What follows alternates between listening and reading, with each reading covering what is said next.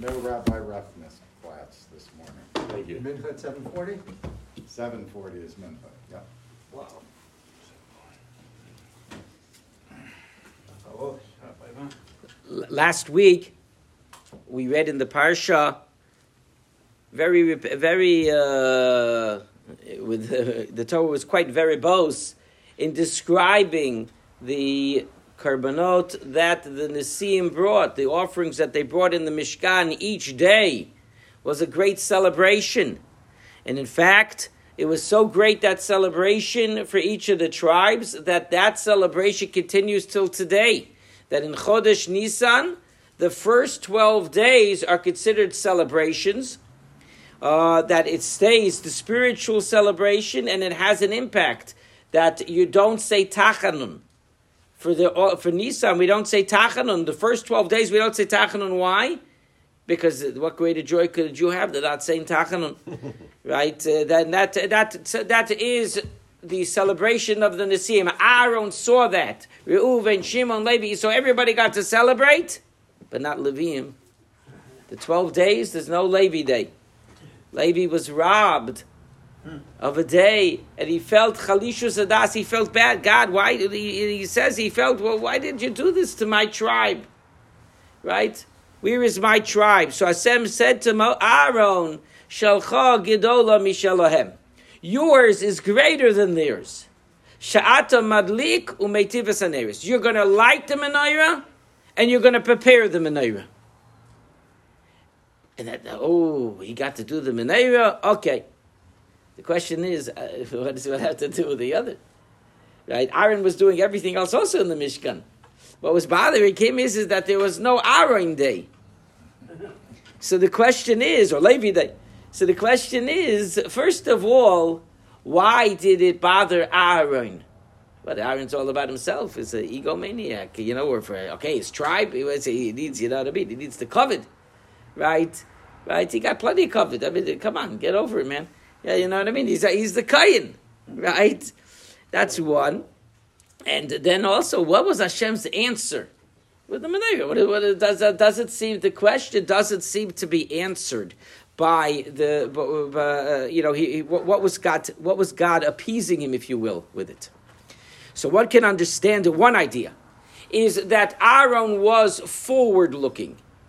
When you have a day for your tribe, so then everybody's rallying around that day. It becomes, your Purim or your Pesach, whatever it is. It's their day. So therefore that energizes everybody. So Aaron said, but what's going to be with the children of Levi? Where's their energy going to come from? Where's their excitement going to be? So he told him something. He says, Sha'atem madlik umeitiv es haneros. God was telling him something in psychology. He was telling him, we know that being madlik something, when you light something, what does everybody love to do in the menorah? Everybody loves to light the menorah.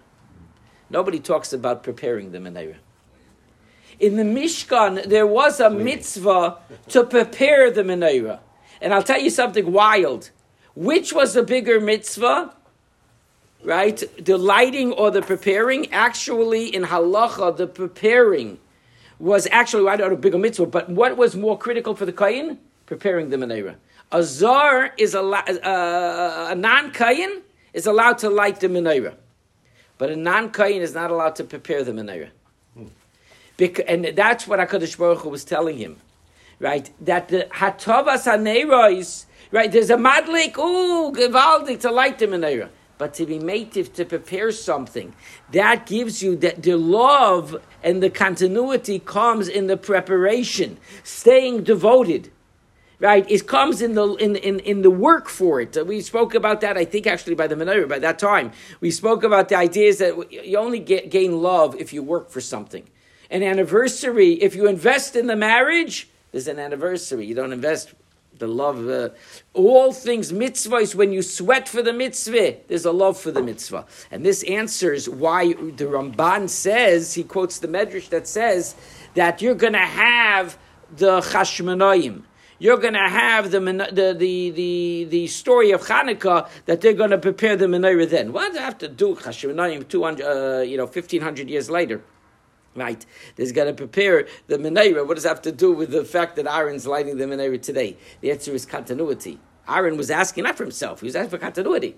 Right? Where's going to be the energy? So he says, no. You're going to create, you're going to infuse that energy, and ultimately that's what's going to bring Jewish people back. Because the purpose of Hanukkah was not the physical emancipation. That happened much later. It was the spiritual emancipation that they regained from the Greeks, that they were able to once again devote themselves to God in the Beis Hamikdash. Everybody should have a beautiful and successful week.